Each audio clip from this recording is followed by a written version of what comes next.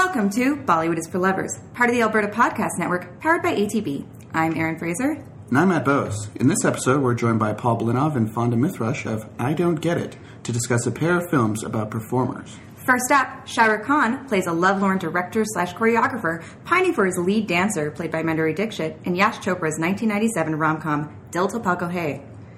Then Aishwarya Rai plays a singer/dancer torn between a wealthy Akshay Khanna and a charismatic music producer played by Anil Kapoor in Subhash Ghai's 1999 melodrama Taal.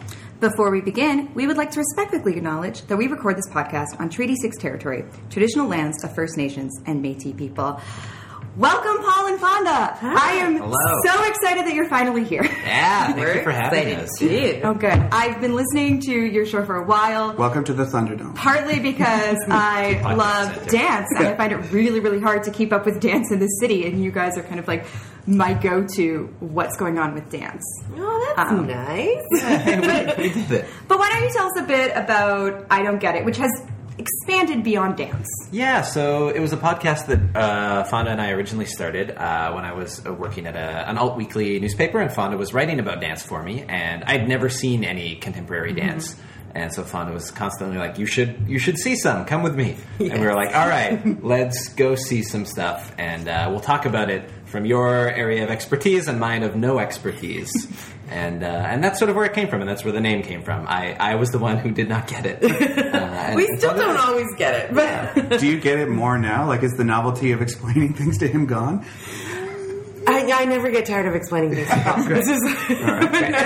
do think I get more of it, or at least I feel more confident being like, this is what I think about this style of movement, or whatever it may be. Yeah, I think we've sort of expanded more into theater, and we've just, the state of the media locally in particular. With arts coverage. We've just kind of been like, well, if we can contribute to some, greater discourse around the arts that's happening in the city, then let's keep doing that. So now we cover theater and any kind of performance, really, that we can catch. Yeah. Doing anything for Poetry Fest? I'm probably going to try and catch the. There's a show at the Aviary tomorrow, I think. Oh, great! Yeah. There's a New West one tonight. Oh. Cool.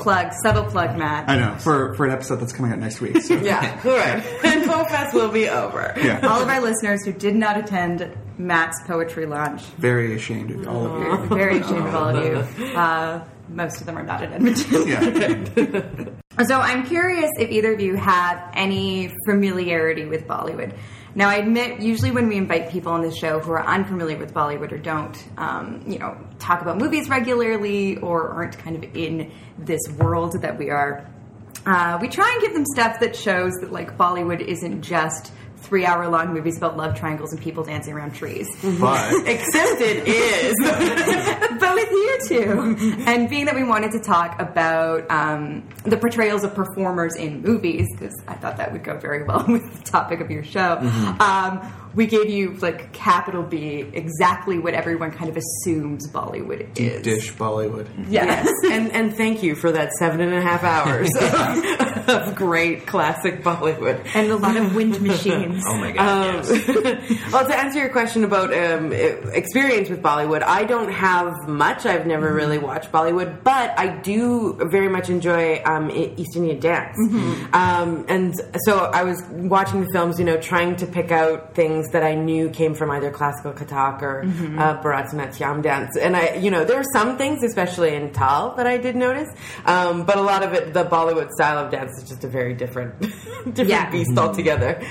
Yeah, and I feel like I've seen little bits of Bollywood movies. I have some friends who are fans, and so I've seen, I think, some of Doom 3. Oh, there were clips so I was good. shown. Perfect. So good. But that's about it. I've never sat down and watched one start to finish. Did you like them? Two. They were fascinating. Okay. They were fascinating. I liked them. I really enjoyed them. I'm come from a theater background, so I like musicals, I like song and dance, good love stories. It's great. The tropes of the characters were a little outdated, I guess. But you know, That was 20 years ago, right? Mm-hmm. Yeah. But yeah, no, I think I watched the trailers the day before, and I remember sending Paul a text message being like, "Oh my god, tomorrow's gonna be so epic." And we did watch both of them in one night. Yeah, one go back to back. That's a big sit. Yeah, we know what that's like. Yeah. Watching these movies week in, week out, and having to watch movies for 2 podcasts. Or watching 2 movies, then podcasting, then editing the same day. Yeah, we've done that before. Yeah. We have done that before. So this was like a pretty new experience for the both of you. Yes. Yeah. Was there anything that really stood out as opposed to sort of Western film that you found just maybe disconcerting, or apart from the wind machines, Or exciting. Or exciting. Well, you know, Like, something that feels wish, weird. Yeah. Don't you wish that in like Avengers, Iron Man and Captain America would just burst out into song and start dancing? Sincerely, yes. Absolutely. Like, that's the one thing that Bollywood has done to me, where I just think every movie now should have at least 1 or 2 or 3 musical This is an numbers. emotional scene. We could amp that up. Yeah, we could amp that up. Can I get some fans in here? Yeah. That was Going all directions, please. Yeah, that was maybe one of the interesting things in both of these movies was sort of how they used music, and sort of one used it a lot more, one used it a bit more sparingly, but just sort of how it would sort of highlight moments and sort of checkpoint where our characters were at as it went through. Yeah. Or replacing sex scenes sometimes. They do that. Yeah. Yeah, they use the song sequences and the music as a metaphor, quote unquote, Yeah. or I guess an allegory for romance or sexual romance. Yeah, and for all of the like romance and love triangle and everything like that, there is no kissing, there is no touching. There is a kiss in Taal. Yes. And this is very important because when we first started this podcast, on I think like our 2nd episode, we said that Aishwarya Rai had never kissed on screen because she said that on Oprah. Yeah. Oprah has lied to me. There is a kiss in both Taal and Doom 2. Yeah.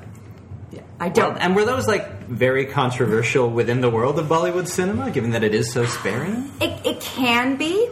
So Shah Rukh Khan, for example, early on in his career, he did kind of a sensual scene with an older actress, and I can't remember her name, I apologize, and she got really taken to task for it in the media. And so he kind of said because of that experience, and he was so upset for her, that he wasn't going to kiss in movies, and he didn't for a really, really long time until Jab Tak Hai Jaan, which is Yash Chopra's last film. Yash Chopra's the director of Dil To Pagal Hai. So, it's things are.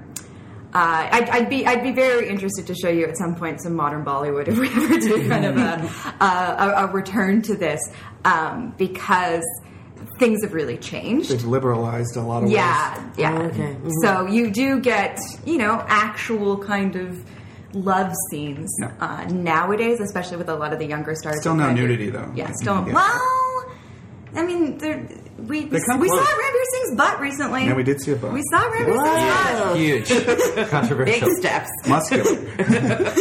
But Ranveer Singh is like, he's the one who's willing to push the boundaries. He's also my favorite. I have a huge thing for Ranveer Singh. All right, well, I think that brings us into Dil To Pagal Hai. Matt, The heart is crazy. Yeah, Matt, do you want to set this up for us? Sure. So, Dil To Pagal Hai came out in 1997. Was directed by Yash Chopra, and stars Shah Rukh Khan, Madhuri Dixit, Karisma Kapoor, and Akshay Kumar, and features a cameo. Not really a cameo. He's a backup dancer, but Shahid Kapoor is in the background. Yeah, this is one of Shahid Kapoor's first films. He is a baby. Yeah. So there's Baby Shahid. There's a guy in the background of both of these movies who is now one of the biggest stars out there. Yeah. And he's another one who is a kind of a risk taker as well. Yeah. So the film was written by Aditya Chopra, Pamela Chopra, and Tanuja Chandra. In addition with Yash Chopra. Yeah. And features costumes by Manish Malhotra and Karan Johar. And Salman. And a guy named Salman. It really has that, like, Karen Johar aesthetic of, like, lots and lots of overalls and jeans and, like, pulled-up T-shirts. Yeah. 90s plus. Yeah, the 90s vibes were very strong. Kind of felt like we were watching an episode of Blossom in India. You know? Now imagine this goes all the way to about 2005. Exactly. Right. The 90s continued on for a while in India. And let me tell you, overalls, very popular in, like, late 90s Bollywood. Pleather, lots of zippers, all kinds of things. Lots of Gap. Yeah. So the choreography in this film was by Farah Khan, one of our favorite filmmakers / choreographers, and also with Shiamak Davar. Davar was credited with transforming choreography in Bollywood all around, and he's known for contemporary jazz influences. And so he brings a lot of Western influences into Dil To Pagal Hai, which then ended up creating a trend in Bollywood where dancing started to get more Western. Yeah. Other movies that Davar has done include Doom 2, also featuring Aishwarya Rai. Rabni Banda Di Jodi, also featuring Shah Rukh Khan. Jaga Jasus, a movie we love. Which has such good dancing. Yeah, and Taal. So, yeah, another link between these two. There are 10 songs in this movie. I thought there were 17, but I didn't have a checklist, but there seemed like there was a song every 10 minutes. I mean, it's less than Hum Aapke Hain Koon. Yeah, yeah. And these were composed by Uttam Singh with lyrics by Anand Bakshi. This movie was a gigantic success. It was the highest-grossing Indian film of 1997, both domestically and internationally. It won 8 Filmfare Awards, including Best Film, Best Actor, Best Actress, Best Supporting Actress, and 3 National Film Awards. So, the Best Popular Film Providing Wholesome Entertainment, one of my favorite awards you could win. Best Choreographer for Davar, and Best Supporting Actress. And it now has a cult status. Yeah, a huge following. All the stars in it are very, very big still to this day. Maybe not Charisma Kapoor. Yeah, Charisma Kapoor, she doesn't act anymore. So. But Akshay Kumar, basically the Baxter of the movie, he is also a huge star now, too. And technically Canadian. Yeah. He's the biggest Canadian actor in the world. Cool. We've done it. We got there. Yeah. He had to rescind his Indian citizenship, but he is the biggest Canadian actor. But yeah, this is a love triangle, quadrangle. Yeah. Between Shah Rukh Khan, who is a frustrated choreographer / director. Yeah, they keep referring to his plays, and I kept thinking that he was more of like a choreographer, and it isn't until pretty late in the film that I'm like, oh, there's actual like dialogue here, in his performance pieces. For Maya. Yeah, it opens with this like massive dance sequence, but there's no like scene setting it up. It's sort of like just like everyone is going, and then you realize it's a performance, and then you realize he doesn't have his cue, and he sort of like flips in. Explodes out of the background. Stage manager, I can just like, imagine someone clenching their teeth and be like, where is he? That was good. That was fun. Yeah. So Shah Rukh runs this theater / dance company, and Charisma Kapoor is his current, his muse. But he has a dream, basically, about this new piece called Maya. And he thinks he needs to find the perfect girl. Not Charisma Kapoor, by the way. She is not Maya. No. This is explicitly clear. And much to kind of Charisma Kapoor's sadness. She wanted to be Maya. Why not? He's really mean to her. Yeah.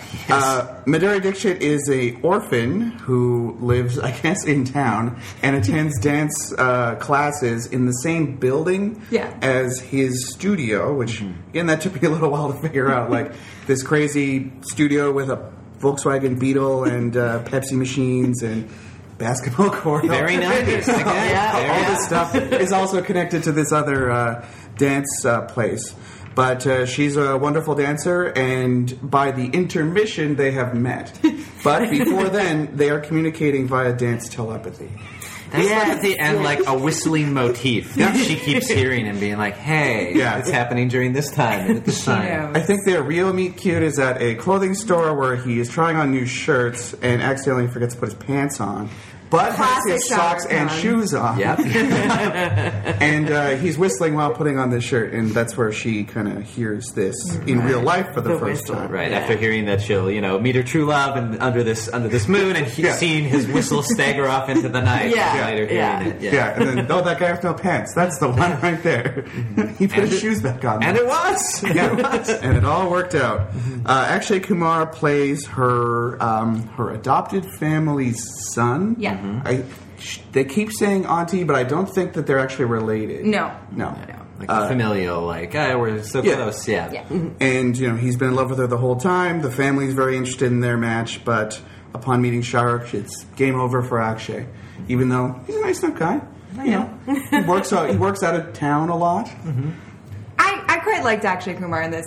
He's become a really big ham, although he's kind of like changing things up and now becoming really, really not quite political, just really nationalist. He's the important guy now. Yeah, he's Right. becoming really Yeah. nationalist, even though he doesn't even have Indian citizenship anymore. But it was interesting to see him so young and playing second fiddle really to Shah Rukh Khan, Madhuri Dixit, and Charisma Kapoor. Yeah. I couldn't see him taking a role this minor ever Yeah. again. Yeah, because he kind of they have their sort of introduction, and then he's like, "I'm going away for a while. Marry me?" And she's like, "I don't know what to do. Marry me if you turn around. Yeah, I'll take that as a yes. Yeah, and she's just working through this in her head, so she's still there. And then we don't see him for ages. Yeah. Like a solid hour of the movie. But she has not forgotten him. No. I do like their sending tapes to each other, giving the updates, and that she knows him so well that she's able to respond to his tape while listening and moving around her room. They know each other. So they have some telepathy, but not quite dance It's not telepathy. dance telepathy. Yeah, the most powerful kind. All right, I think that about sets up the plot of this film. It's pretty straightforward, and it's just padded out with a lot of dance sequences and songs. So, what did you guys think?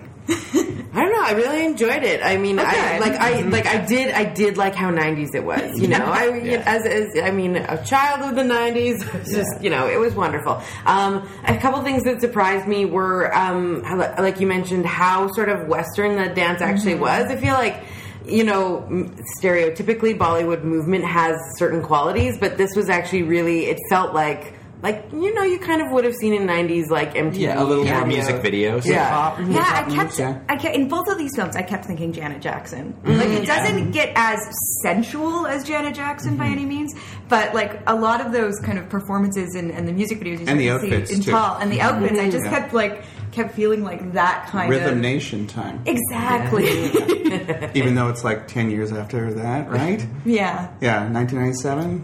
It's a little bit late on the curve on that one, but I like the way that the spectacle is translated to us, because we're not exactly seeing what the audience sees a lot of the time. At the beginning, we see what they do, but I don't think they're changing the different rooms. When it pulls back, you can see the stage. Right. You just have to kind of imagine what it would look like to see the whole performance that way. But then emotionally, you're seeing them on this white staircase or in this gym or in a field.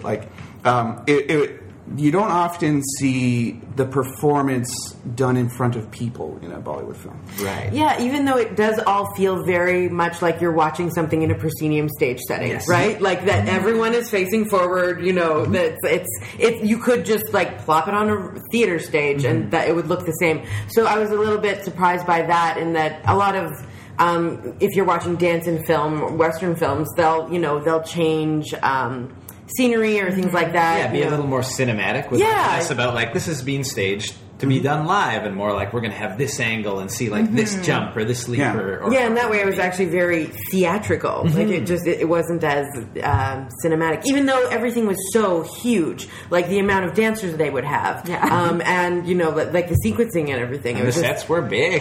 Yeah, Madhuri Dixit's room, I think, is larger than our apartment. Does it Matt. have any walls in it either? Great question. Great question. I think there's one wall because she has a headboard that's the size of our wall.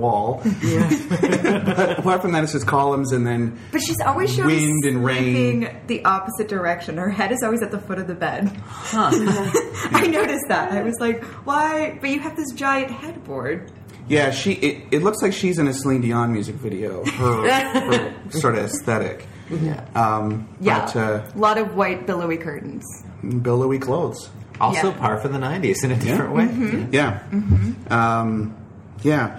I mean, I like this movie quite a bit too. Shah Rukh Khan is fantastic. Yeah, what did you guys think of Shah Rukh Khan, who is the biggest star. movie star in the world? Yeah. Wow. Well, he was funny. Yeah. Though, like, you know, I think I didn't go in with like super huge expectations that Yeah. I laughed my face off in it, but it was actually really funny. I thought he was great. Yeah, it's funny watching how the comedy sort of plays out, and he's just this sort of like very like kind of self-absorbed like goof in Yeah. a lot of ways.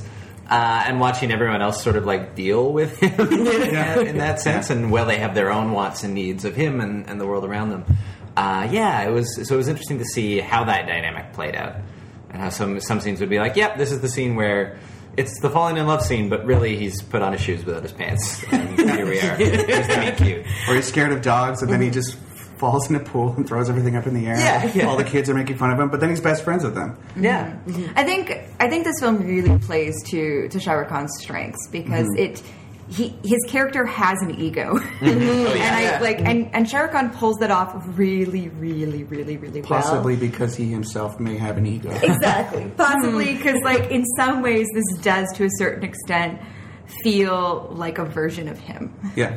You know, and all of his performance kind of feel that way, partly because he's a star, you know, more than kind of an actor, and so he does a lot of stuff that really plays into his persona. But this is really kind of early in his emergence as a big celebrity. This is a couple of years after DDLJ. Right, which is interesting in that then the plot of the actual movie is about sort of this celebrity trying to like maintain, you know, they have this dream of this hit and no one else can see it, you know.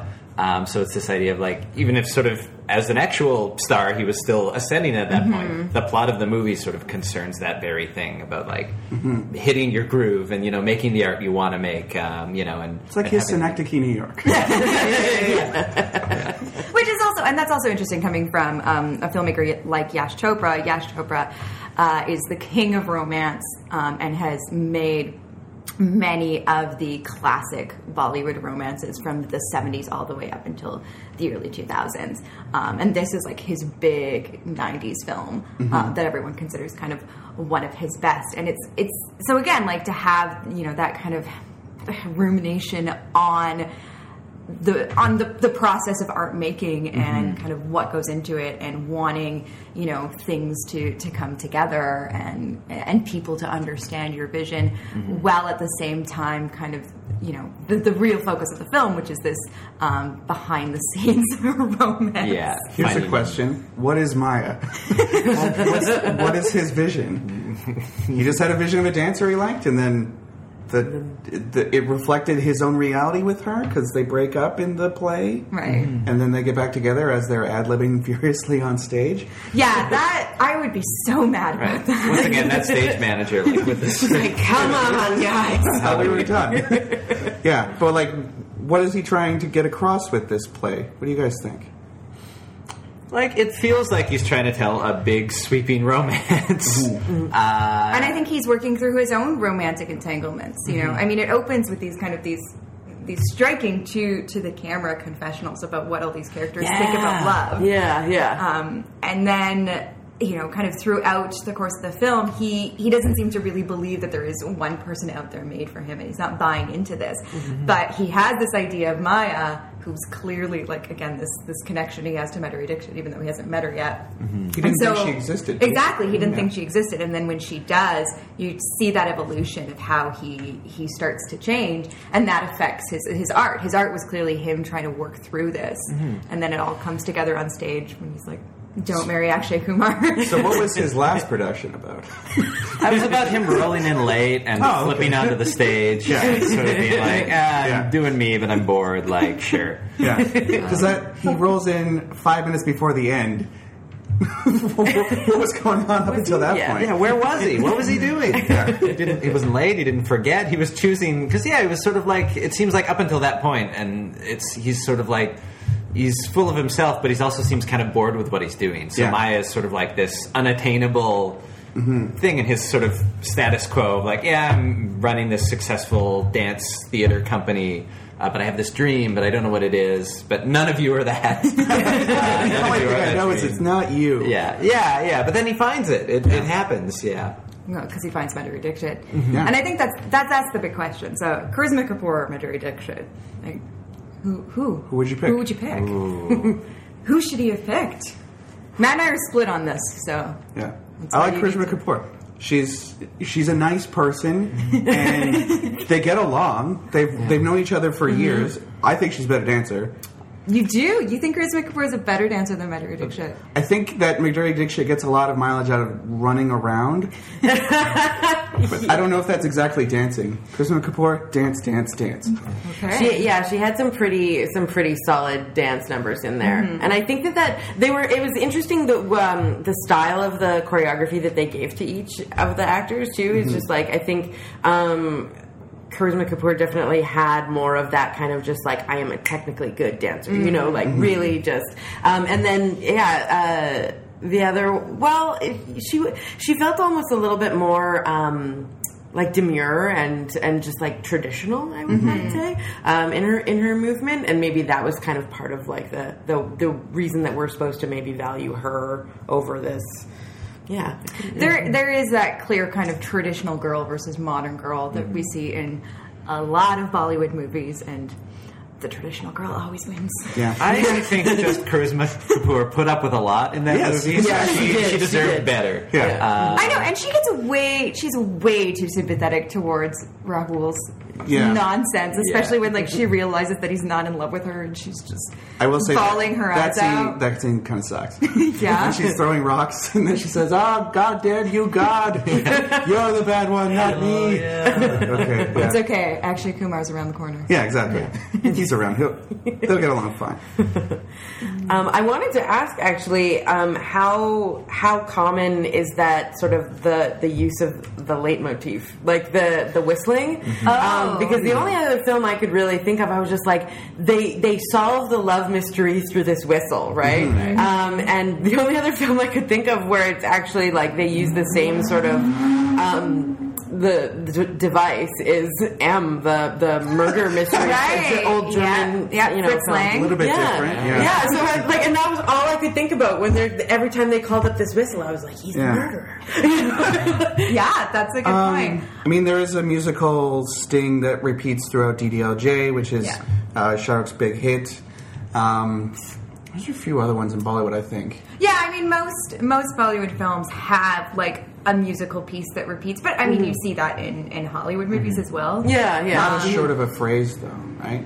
I wouldn't necessarily say that. Like, I don't know if I've seen whistling in other movies. Other than the aforementioned Dam. I thought it was pretty effective here. Yeah. Like for the tone and style of the movie, just to have this like almost throwaway thing. It's like, he whistles this tune, he really likes it, and have that like sort of weaved the way it was through it was like, great.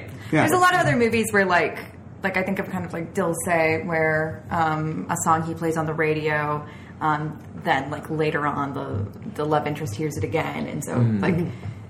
So sometimes it is diegetic, like it is here with the whistling, and so there's a lot of other examples of that. But whistling, I'm not too sure. Yeah, because with this one, the songs like they were it felt like sort of like Western musical style. People would just like break into song, and the song wasn't integrated into like the actual like plot of the movie, and unlike Taal, which is I think completely different. Like the music is part of the story that they're telling. I just the whistle was just it was a good device actually, and like kind of called it up too. The other thing that I thought was I wanted to ask about was it was very obvious that the women's voices were not their own. We were going to ask you about that if you noticed that everything was dubbed, even all the dialogue. And all the sounds. Whoa. Everything is dubbed. Whoa. Like, Fonda noticed the songs for sure, but did not notice the actual dialogue was dubbed too. Yeah. I did not notice. I couldn't tell that. And those are their voices for the dialogue. None of the singing is them. The women or the men. And that's pretty common in Bollywood. We're so used to it now when we watched La La Land. It's like, you could have got someone better to do Gosling, right? Like, he's not that good. He's okay at dancing, but get someone in there to sing for him. Yeah. I'm glad you guys picked up on that because, the whole dubbing I always find really fascinating with Bollywood. And it's not something that I think we've explored as much as we should. Yeah. I think, that was one of the things that really stood out to me in particular is that just, especially the female performers, their voices seemed very different than what you would see. Yeah.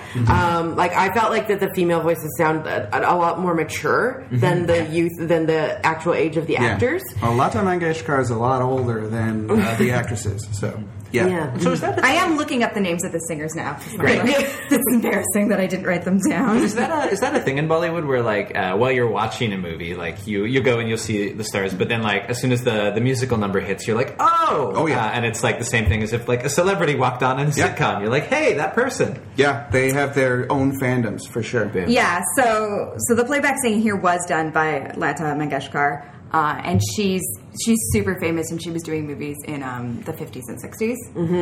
So she is definitely a lot older than the actor she was singing for. Yeah, and the male playback singer was Udit Narayan. Yeah, for a lot of them. What did you guys think of then going to Europa Park? Suddenly we go to Germany for a day. The Jota Pagal High song.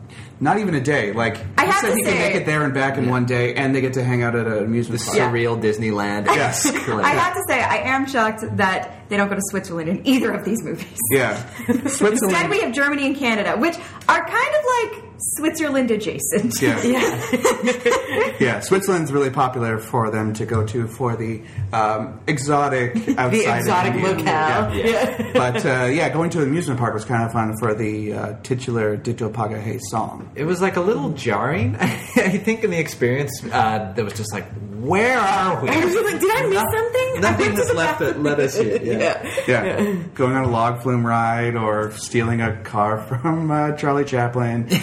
Yeah. It was the first Bollywood film shot at Europa Park. Oh, good. Have they done other ones? I don't know. Yeah. That's another thing you get fairly often is visiting tourist attractions. So it's a real... whoa. There's a whole tourist element to a lot of films. In fact, there's one with Akshay Kumar where he goes to West Edmonton Mall and goes on the pirate ship and hangs out at Fantasyland, which it was called at the time. Yeah. So there's kind of a tourist element, and I think it's handled a lot better here than it is in Taal. Yeah. Because while they mention that they're going to Canada, they also go to Canada before they go to Canada. Yeah. And it's only because we're Canadian that we will be able to tell, right? Mm-hmm. Well, it's just so clearly not India. Yeah. But also like travel, like in both of these films did really well with the NRI audience, the non-resident Indian audience. They were very popular in the diaspora. And it's in the 90s when Bollywood starts to make a lot of money overseas. And so they start making movies that cater to that audience. And so you get that, like, part of that is also... So Europa Park is also kind of a part of that aspect because the NRIs in places like London or Germany actually could go there. And that's not to say that people in India couldn't go there either, but, again, not everyone who's watching these movies would necessarily have the funds to do so. I also don't think you can go to Germany, back to India within a day like Akshay says they do. No. But both in both of these movies, travel and modern clothing are clear status symbols. Yeah. One thing that kind of surprised me a bit was not the use of English in general, but some of the actual things that were said in English. Yeah. Like in Taal, they say "I love you" in English, which I thought was like, whoa, okay. Yeah, periodic lines would just be in English. Happens all the time. Yeah, and is it something that's evolved? English is one of the national languages of India, and it's the only language that's spoken everywhere in India. So it's pretty common. And a lot of what's really interesting about Bollywood is a lot of the scripts are actually written in English, then translated into Hindi. Oh. But it is, again, it's part of that. Like Dil To Pagal Hai is making a clear kind of like a modern statement. Like this is a modern India. And so English is a part of that. And I think the costumes are a part of that. And the dance is a part of it. And I think, it's interesting for us because we're kind of reverse engineering everything. We started with contemporary Bollywood, and now we've gone back and we've watched stuff from the 50s and stuff from the 60s and 70s and 80s, and now we start to put it on a timeline. Right. And so kind of the turning point with this film is pretty clear to me, but I still need to flesh out watching like other stuff around it, if that makes sense. Yeah. Yeah. I think that's a good time for interval. Yeah, that's a good time for interval. Yeah. Do you want to set up our song? Oh, Hit it. We're doing one from Taal, right? Yes, we're doing a song sample from Taal. Yeah, so it's called Taal Se Taal Mile. Wow, I think it's Malay. Malay, probably, yeah. And this is the folk song by the main character's father that ends up, skyrocketing This her is the hit. to fame. Yeah, this song plays at least a dozen times. Yep. You become very familiar with this song. Yes. Yeah. Sing along.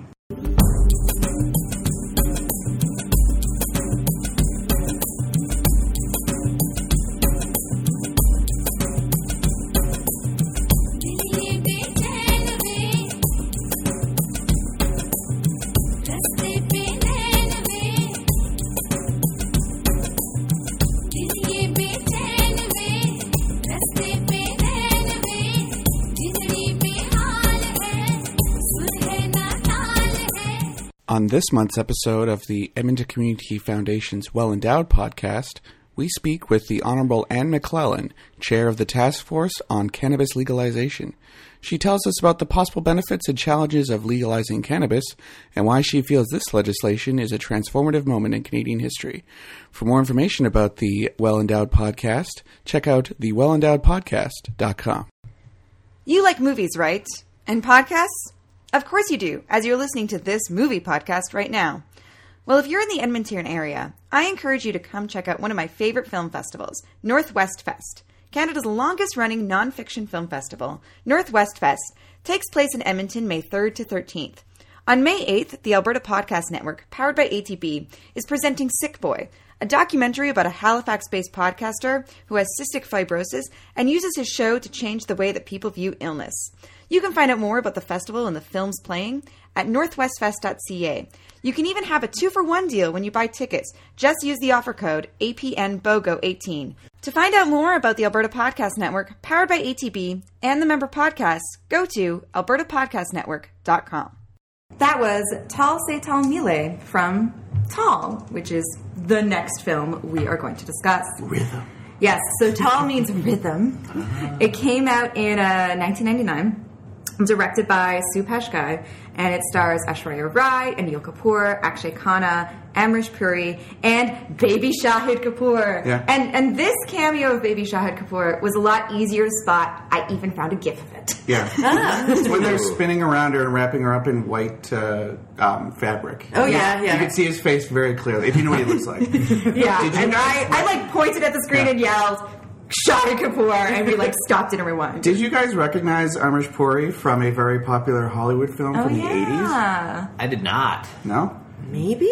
I felt like, I did recognize him from something. He's the Kali Ma guy from Temple of Doom. Oh, yeah. Kali Ma. Yeah. Okay. Pretty kind of problematic role in film. In retrospect. Yeah. But my favorite Indiana Jones movie. Me too. Just because it terrified me as a child, and he is his part of that. He has such a good villain voice. Yeah, and in this he's only slightly villainous. Only slightly. Yeah. The music was composed by A.R. Rahman, who's probably the most well-known Indian composer, especially outside of India, because he did things like Slumdog Millionaire and Elizabeth, the biopic of Queen Elizabeth, with lyrics by Anand Bakshi, same as Dil To Pagal Hai. It was the first Indian film to reach the top 20 box office in North America, something that happens pretty regularly now. And it also reached the top 10 in the UK. And it was the highest grossing Indian film overseas in 1999, but only the third highest grossing domestically. So this is kind of, again, where we start to see, this is around the same time as Dilse, we start to see this split with NRI audiences becoming just a bigger market. Or not necessarily bigger than India, but bigger than they were. And you could market to them directly. Yes. It was selected by Roger Ebert for his 2005 Overlooked Film Festival. His review of this movie is very strange. I pulled it up because I thought there might be something to quote in it, but it's mostly him describing going to see the movie in India when it was initially released in 1999, which would be pretty cool. Yeah, and we'll provide a link to it. It is really interesting because like he watched the movie without subtitles in India, and he had someone there kind of explaining to him what was going on, and he commented like, and then sometimes they were speaking English, and he found the film pretty sexy. That's like the crux of his review, is that Roger Ebert had a big crush on Aishwarya Rai. Who doesn't, though? I mean, honestly. Had you seen her before? She's pretty famous now in the West, so but I'd never really seen her in a film. And so, I mean, it's hard not to appreciate how freaking beautiful she is, and she's a good dancer. You know, and that was great. I did really enjoy like her. And what kind of irked me a little bit is that whenever they show the billing for the film, her name appears third, but she's obviously the biggest part of the movie. Yeah, it's her story. It's her ascendancy in a lot of ways. Yeah. Well, when did she win Miss Universe? 94. Okay, yeah. So it was a while after. Yeah, a few years after. And this is, 1999 is a huge year for Aishwarya Rai. The film was nominated for 11 Filmfare Awards, and it won 6, including Best Supporting Actor for Anil Kapoor, Best Music, and Best Cinematography. And Aishwarya Rai lost the Best Actress Award to herself for Hum Dil De Chuke Sanam. Which we talked about a long time ago. Yeah, which we've talked about a long time ago. So this year, in 1999, she has these two big hits, and it's very much the moment when she proved she wasn't just a beauty queen. Yeah, she's crushing it. Yeah, she is crushing it. And then that, unfortunately, I think she still potentially is second billed to a lot of male stars nowadays. Well, she left the industry for a while, too. Well, yeah, she's having a baby. Yeah. But, obviously she's top billed in something like Jazba, which has no competing male stars, really. But, and Eid al-Hay Mushkil, she's clearly not the lead of, which was one of her most recent films. But she's the only good part of it. Yeah, and so... That'll generate some controversy. Oh. You guys entirely understand what I'm getting. Speaking of poetry and poets, she plays a poet with, an obscene apartment in Vienna in that film. Yeah. It's, the male stars at the time were bigger than her. The plot of this film, the plot of Taal. So Aishwarya Rai stars as the daughter of a folk singer. She lives in northern India and in the Himalayas. In the Himalayas, yeah. And her dad is, a poor singer. He lives by his art, but his art doesn't provide much. But it provides him satisfaction. He's in an ashram with a few devotees. Yeah. A friend of his is a wealthy businessman, and he and his family kind of come to stay with them. And this brings about some land disputes eventually. Well, he basically gets snookered by these rich guys from town into lending his support to some project, and then later on he feels somewhat slighted because he was. And his son also joins them, and it's played by Akshay Khanna. And Akshay Khanna and Aishwarya Rai quickly fall in love because who wouldn't fall in love? Over the course of about Aishwarya Rai. 7 hours? Yeah, they fall in love pretty quickly through the use of digital cameras. The creepy use of digital cameras, yes. And bottles of Coke. Yeah. There's a lot of Coke in this movie. A lot of Pepsi in the last one, too. Yeah, I know. I noticed that. There is a moment when they drink Pepsi instead of Coke, and I did notice it. Yeah, and I was wondering, how Coke felt about that, because they clearly paid for this. Probably quite a lot. For this sponsorship. So that's about the first half of the film.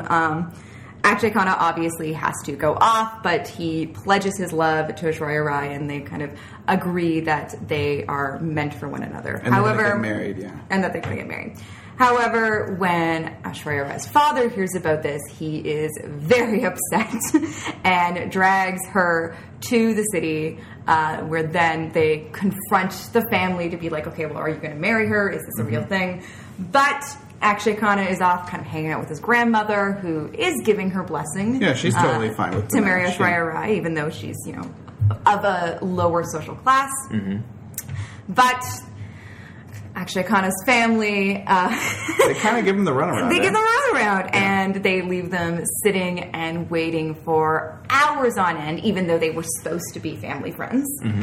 And so... Understandably, Aishwarya Rai and her father get upset about this. There's a big blow up, and they decide that they want nothing to do with one another. And so while Aishwarya Rai and her father are walking home from this, they run into a big musical production where Anil Kapoor is playing Aishwarya Rai's father's song. Tara Babu is his name. They're playing one of Tara Babu's song. They've remixed it into a popular dance song. Yeah. And they go through a process called song taking. Yeah. And they go, wait a minute.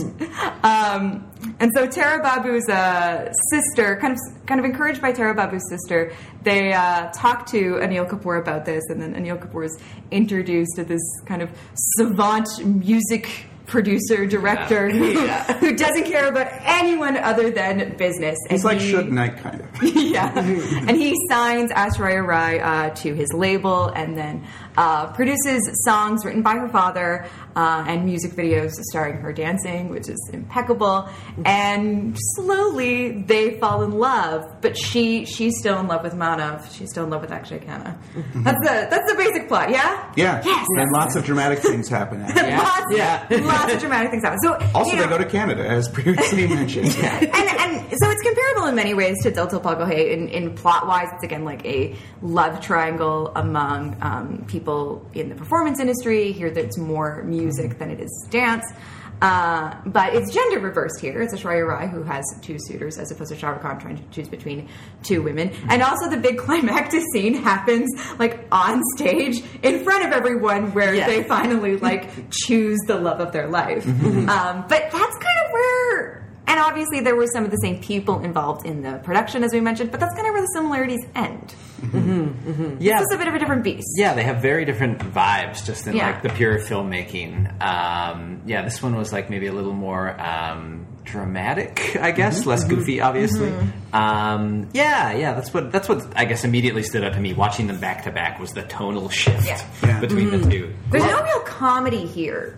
No, not really. Not even some uncle or anything who's goofy. Yeah, there's no random comedic character. Yeah. I thought the cinematography and the camera work in this one was a lot more interesting. Yeah. There's a lot of sweeping crane shots, and the dance scenes are framed differently, especially one I wanted to ask you guys about. The opening sequence, which is a dream that Aishwarya Rai is having. Were you expecting this to come up later?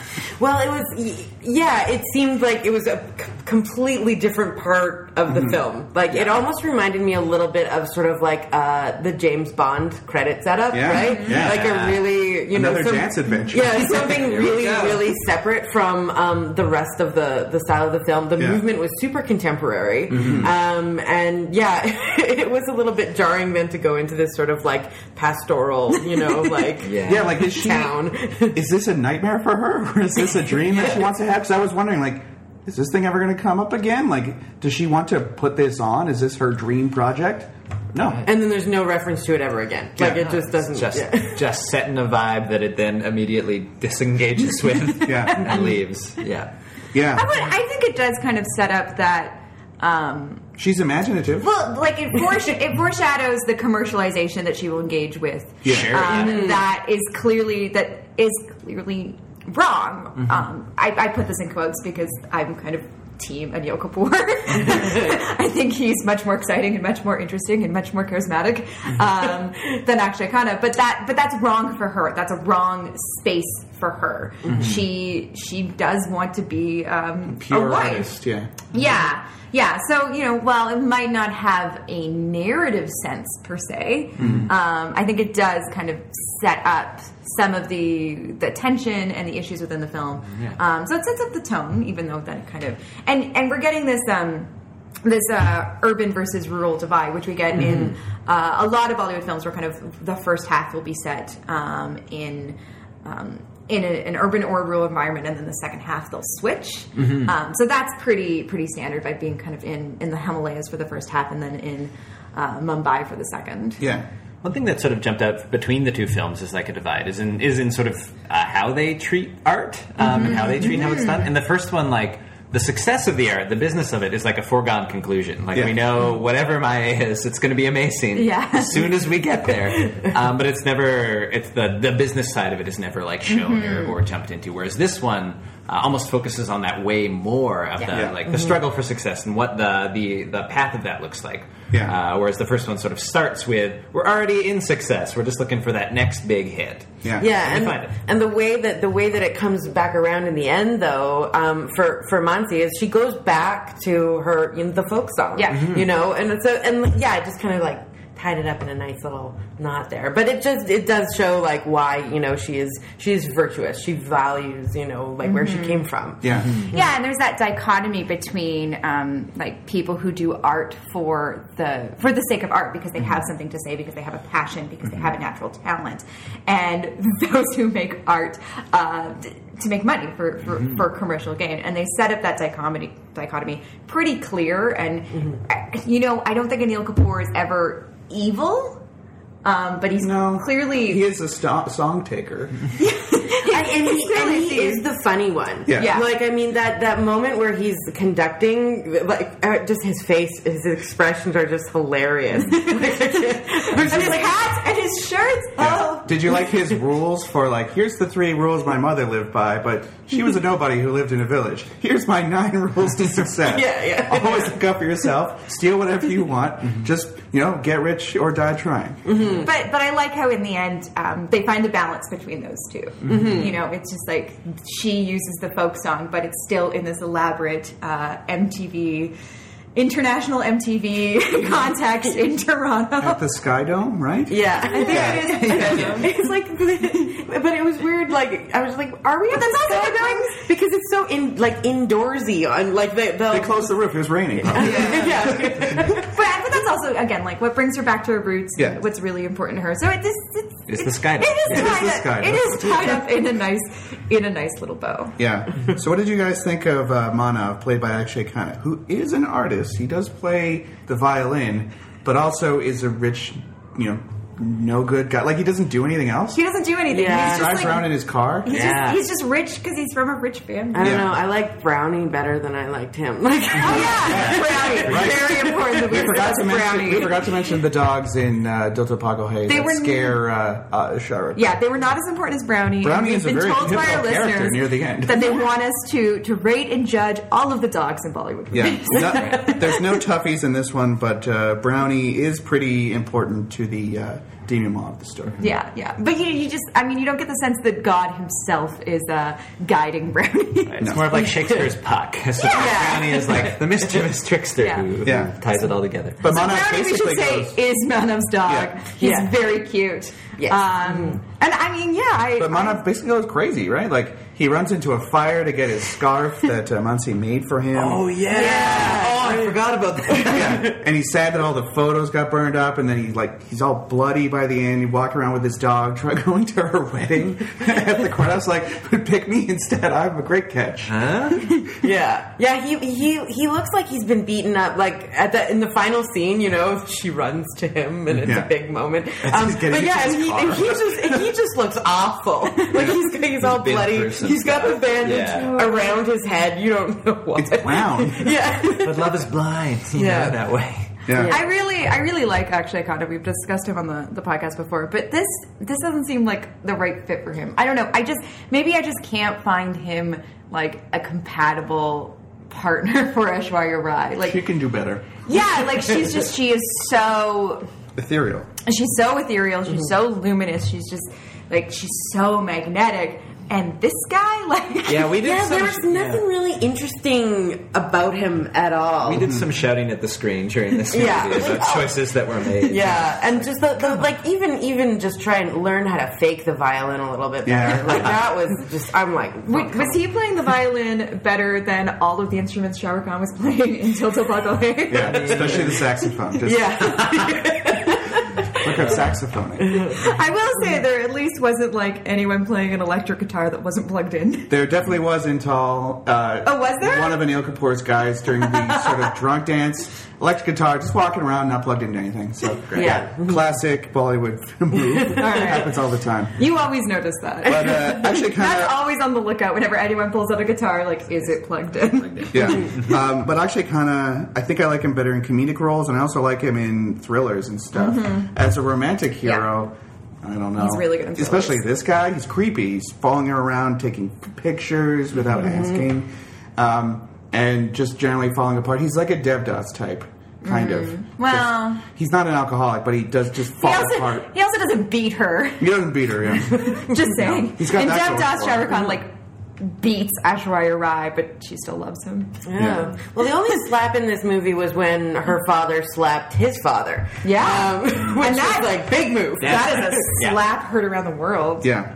Yeah. You don't slap Amish Puri without great intention behind it, because that guy's intimidating. Yeah. One thing that I really appreciated in this one was the overall, the cinematography was a little bit more complex. Yeah. But the art direction, just like the costuming and there's that one dance sequence where I don't know, they're in some kind of like a monastery or something. Sure. I don't know if it's what it is, but like all of the women are in these beautiful like solid color dresses. Is it the and wedding she's that in they go to? black. I mean, Yeah, it is, yeah, the black one, yeah. Yeah, and like she just like the way that it looked, I was just like, oh god, that is just so stunning to Yeah. watch. Yeah. Yeah, the art direction in this I thought was impeccable. And the light coming through the sort of crenellations in the wall was really cool. And the music was fantastic. I will say I sometimes find A.R. Rahman's music to be a bit overpowering. Like it starts to take away from the film, and just kind of, or it underscores it a bit too obviously. But here I thought things were pretty well matched, and there's some good bangers here. Yeah. I liked the soundtrack of this. Yeah, I did too. Actually, even hearing the same folk song over and over again, I did have that as an earworm for a while. It was a good after. hook. It was Yeah. good, yeah. Deserved to be a hit. Yeah. I think my favorite was I think it's Ramtav Jogi.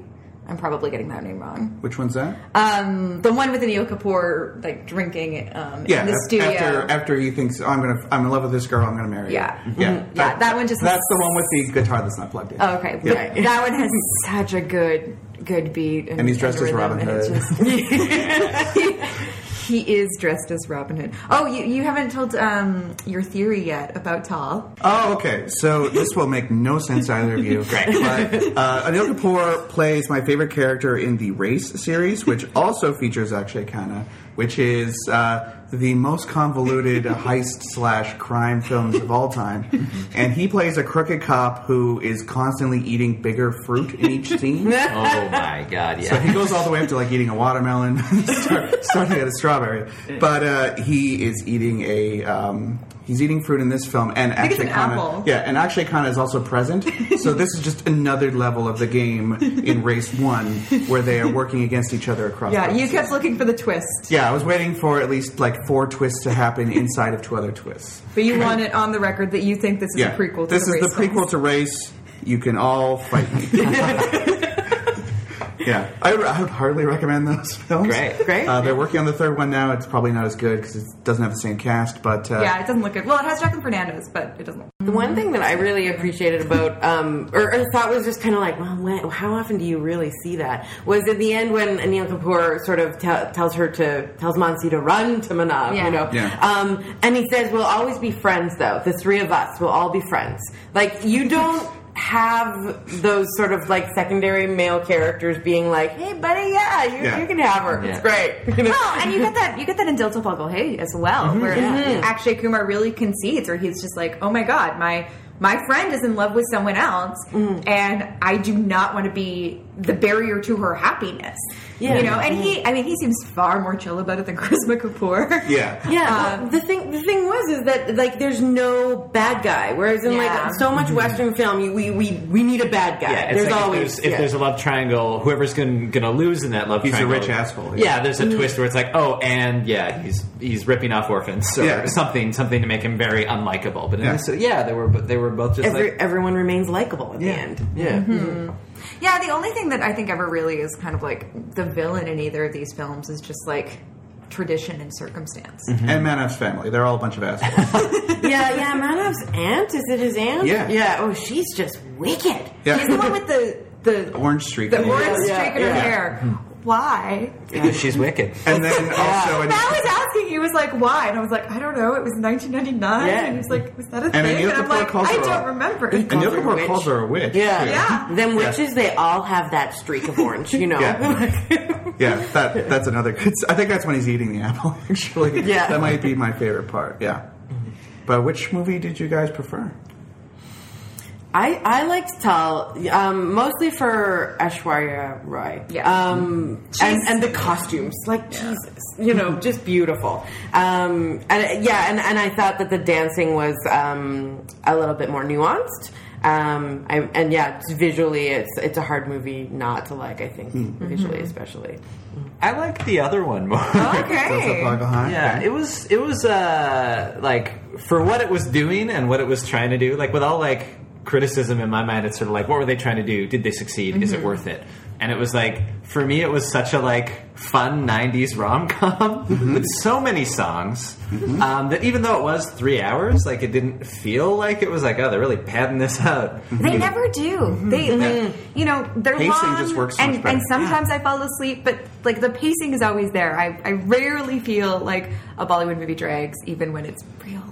Yeah, so there was just something about that one, even though like the characters were far more ridiculous. And maybe that was it. Maybe it was sort of like how over the top it was. I found myself really drawn to. Now, which one is more realistic for backstage shenanigans? Oh, I don't know.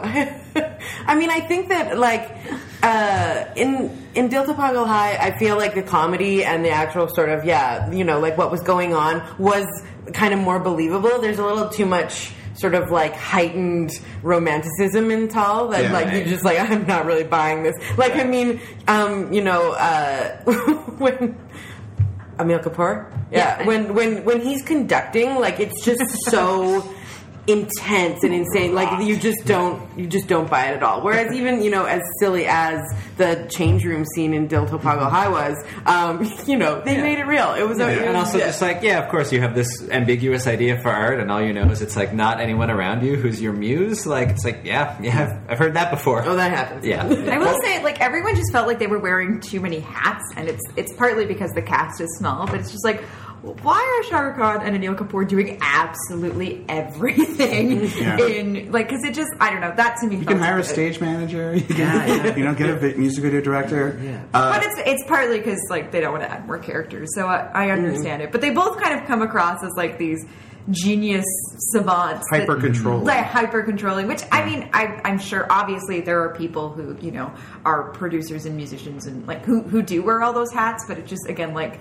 It did seem a little like a dictatorship with both of these in a way that I was just like, okay. Both of these films feature a trope that I love in movies about dancers is a bunch of dancers just like sprawling around until it's dance time. They're just like laying around. Yeah. It happens all the time. Yeah. Does that happen? And they all learn the choreography extremely quickly. Yeah. Oh, yeah. But like dancers just posed on each other like we're in a dance pile now. It's kind of like they were in a constant cue to cue, right? Where there's a lot of downtime. Yeah, everyone's just waiting for like the next 30-second bit. Yeah. It's very like Madonna Truth or Dare. Yeah. That's the unrated cut. The unrated cut of the film is very Madonna. No, I'm thinking of the sex video. Never mind. No, Truth or Dare is her documentary I know. where she's always hanging out with her dancers. Yeah, And it's like, really? And then some of the dancers sue her afterwards. Yeah. But dance pile. Very real. Well, and I always say this, about all movies. Like one of the pleasures and joys of cinema is just watching bodies on screen, and that is one of the things that I think Bollywood does really, really well and really, really understands because we have these dance sequences, we have these performance sequences that you don't necessarily see in other film cultures, and you don't even always see in Bollywood. But that's one thing that that's one of the reasons why I like watching dance is because I like seeing bodies in motion. So then that's one of the reasons why I love Bollywood. And sometimes for me, if you get a really good movie that just moves really, really well and has these really intricate and well done sequences, like in Taal, the plot kind of does become a bit secondary for me. Like the plot of both of these movies were fine. I didn't find any of them lacking. I did find them a bit routine because again, we've seen a lot of these movies, but for both of them, what really struck me was just kind of the spectacle, and I really enjoyed that. And I think those musical and dance sequences. And you talked about the pacing earlier, and how it never seems to lack. And I think it's because they sit in all of these emotional moments in really interesting ways. Or at least very visually interesting ways. That's right, this is how we're feeling, and I am willing to spend 4 more minutes just sitting in this moment of thinking about how I feel or how I've been wronged or how I'm in love and longing. And the spectacle always connected to actual human beings and their bodies in a way that it's not in Hollywood movies, where I'm this is just a bunch of computers creating this. I am not interested in this. This no is dance telepathy. No, there's a lot of sweat on screen in both of these movies. And there's not a lot of emphasis on set or setting other than say the amusement park. But it really is on the bodies. And one thing that really like about the Bollywood style is that you get to see the whole body while they're dancing. They do know how to shoot dance. It's funny because in a lot of things that do feature dance, Western films, I'm thinking Chicago or things like that, you don't get to watch the big whole dance number. You would in a theater. All quick cuts, and maybe you see the gesture, but not the actual sequence. And it's because they're not as skilled dancers very often, right? So these I think of the one scene. I think it's on a beach. Aishwarya Rai is in they're shooting some kind of music video, and she's standing on sort of an elevated platform. She's the only one dancing, but man, she is just wicked. And so you're really allowed to appreciate the dancing body in the films, which is awesome. Well, that's what we were so mad about in ABCD too, is that they cut it Western style, and even though people are doing these amazing hip hop dance routines, you don't actually see the whole thing. Unless it's Prabhudeva. But I mean, the one thing about the choreography in these films is that it's the dance itself isn't super virtuosic or complex, but you get 40 people doing it all, and it does look impressive. It's almost Soviet. If we have everyone doing this all at the same time, extremely impressive. And that's one of the things I noticed first when we started going to ballet for our podcast was sometimes it's just nice to watch a lot of bodies do a move, and it's just there's something about that as humans you sort of instinctively react to be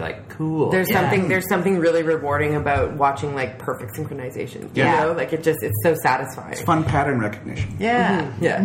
One quick question that Matt asked me earlier that I didn't really have an answer for, but I feel like Fonda, you might. Who is the better dancer, Anil Kapoor or Shah Rukh Khan? Because I wouldn't say either of them is known for their dancing. No. They didn't really dance that much. And I just think that for charisma alone, and Anil Kapoor, you just can't take your eyes off him when he's there. But they didn't really do that much. Shah Rukh has a lot of hops. He did his classic lean back and arms up. He did an excellent Shah Rukh move. So the classic move, which I'll now depict, is when he goes like this.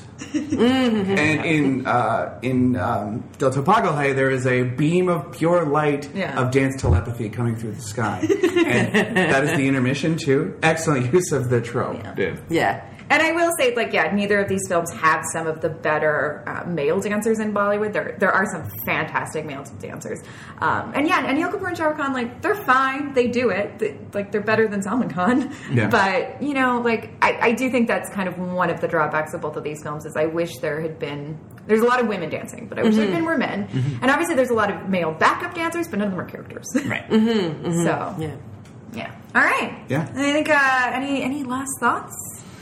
I think I'm pretty tapped out. I want to go listen to the soundtrack for Taal again. Yeah. Now you can enjoy the videos whenever you want on YouTube. Like, oh yeah. Well, yeah. Now I feel like I need to send Fonda some, especially the Devdas Dola Ray with Aishwarya Rai and Madhuri Dixit. Or the Hamdard Chuke Sanam sort of classic throwback stuff too. Yeah. And just all the Sanjay Leela dance songs. Yeah, I'll come talk about dance anytime. Yeah. I did want to mention that there is for audience of yours that is in Edmonton, there is a dance show that is coming up. Usha Gupta is closing out Brian Webb's dance company's season in June with a show called Kaj, and she comes from the Kathak dancing tradition, so her company is just fantastic. They usually bring in guest artists from India who are super talented. Oh yeah. And I remember we're going to do a throwback to the episode, the first time Paul saw Indian dance. So many spins.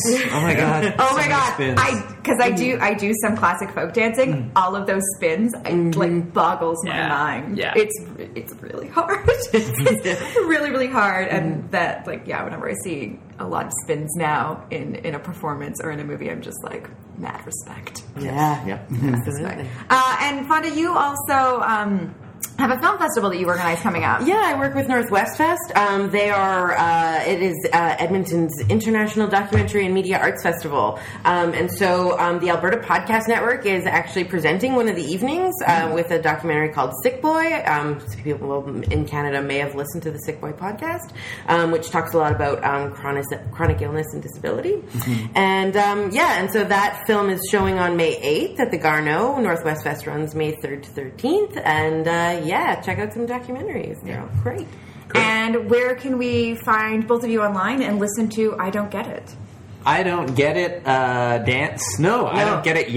.com. And we're right, also on iTunes and all that kind of stuff. Yeah. We gotta run and catch a show now. Yeah. Speaking of which. Yeah. Well, thank you so much for coming on. It was a pleasure to hear your insights on the film, and especially in regards to the dance and performance aspects. Yeah. Thanks for having us. Yeah, thanks so much. You should come watch some dance with us. You'd like to do so? I would love to. I don't know a lot of people who want to go to dance shows with me, so I'm sometimes alone in the back. So I would happily attend some dance. All right, Matt. Unfortunately, we have to announce that we're going to be taking a bit of a break. We're going on vacation in a couple weeks here. We're going to go see previous podcast guest Juliet Franklin. Yes, she is. She's graduating. Congratulations, Juliet. So we're going down to Chicago to visit her. So we have to take a bit of a break from the show, but we will be back in about a week and a half with a supplemental episode. We have an interview with Nisha Sharma. She's a writer whose upcoming novel, My So-Called Bollywood Life, will be out in mid-May. So we're really looking forward to speaking with her. In the meantime, Matt, how can people keep up with the show? Well, you can find us on Twitter at BollywoodPod. I'm also there at Matt_BOWES. I'm there at Erin E. Fraser, ERNEFRASER. You can find us on Tumblr, BollywoodIsForLovers.tumblr.com, and you can also find us on Facebook. Just type in Bollywood is for Lovers. We're available on basically every streaming platform you can find, but a great way to get our attention is to go to Apple Podcasts and leave us a nice review. 5 stars, please. While you're over there, you can also subscribe to my other show that I do weekly with Paul Matwichuk called Trash Art in the Movies. We just released an episode on Bob Hoskins, which I rather enjoyed doing. You can also find us on Audio Boom, and selected episodes are available on G Radio. Yeah. Thank you so much for listening, and stay tuned for a supplemental in about a week.